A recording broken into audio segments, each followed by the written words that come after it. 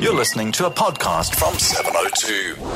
702. What in the world happened to? Oh, you ready for this afternoon's What in the World Happened To? Let's go to Vaynand in Centurion. You think you can guess who it is this afternoon, Vaynand?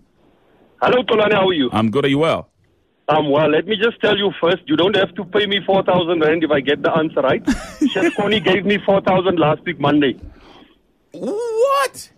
Yeah, remember that? Yes, I remember. Yes. You got 4,000 so you don't bucks. have to pay me. That's but correct. you owe me. Because We'll you talk got it about from that my show. Offline. We'll talk offline about that one.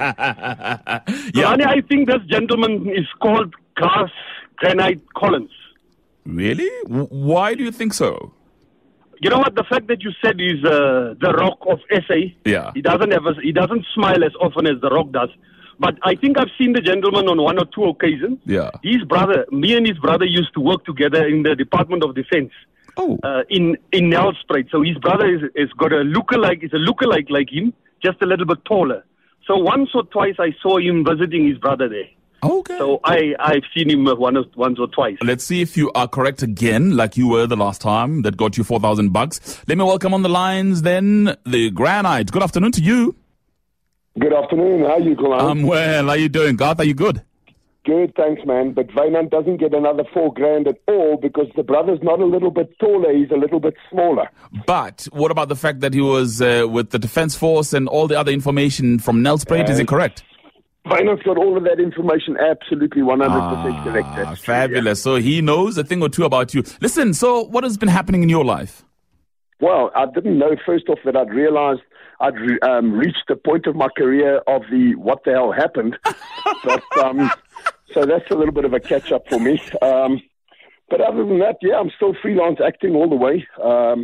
I've been doing that now for 20-odd years. So, still a South African freelance actor, which means that sometimes I work and sometimes I'm pretty quiet. Yeah, but also you're a comedian. I used to do a little bit of stand-up comedy because it scared the hell out of me. I did that for a couple of years, and then it's kind of stopped scaring me, and it petered out a little bit. So I don't do much stand-up comedy anymore. But are you still an avid fanatic at the gym? I still train on a daily basis. Absolutely correct. I started training 36 odd years ago when I was 14 years of age. And I've trained all the way through. I've competed in bodybuilding, in strongman, in powerlifting.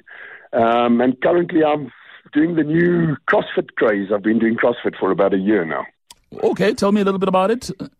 This CrossFit craze? Well, CrossFit is kind of it's the biggest thing that's probably happened to the fitness industry in years. It started off in America. And there's affiliates all over the country. I trained at an affiliate in Pretoria called CrossFit Tiger Valley, and it's a CrossFit. It's kind of a cross training type of thing. So you're not just weight movement or just running or whatever. It's a general weight training fitness type of lifestyle. You know. Fabulous. I wanted to talk a little bit though about Gladiators. It was so successful. Yeah. Whatever happened to it, and what made it so successful? I think what made Gladiators successful in this country, look, all over the world, started out in America as a studio show. It then moved to the UK and became the kind of crowd phenomenon that it was. And then we started filming in South Africa in 99, I think it was, 98. We started filming in South Africa. And South Africa was just ready for it. It was a middle-class a middle-income show all over the world, but in South Africa it was across the board. The country was ready for it.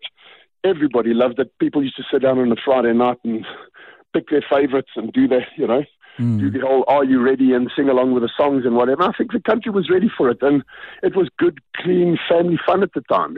Yeah, pushing bims, fighting gladiators. No, it was really, really fun. Are you likely to be back on TV with something similar anytime in the future? Oh, God, please, no. Gladiators been gone. There's been a couple of attempts at revival over the years. People have tried to come forward with sponsorship money to get it going again and etc. But it was great at the time, and I think the beautiful thing is people remember it with nostalgia. And, but it's been and gone. It's had its time, and reality TV's moved on. It was kind of the first of reality TV. It was people were there was somebody real up there that was doing something and people were being able to cheer them on. But it's moved on from there now, and I don't think look, they tried to revive it in the UK, they tried to revive it in the States, and both failed miserably.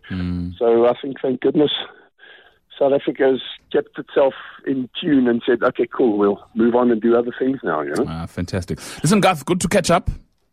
Great to have a chat to you too, Xolani. Thank you very much. Much appreciated. All of the very best to you, Gareth Collins, Granite, talking to us here on 702.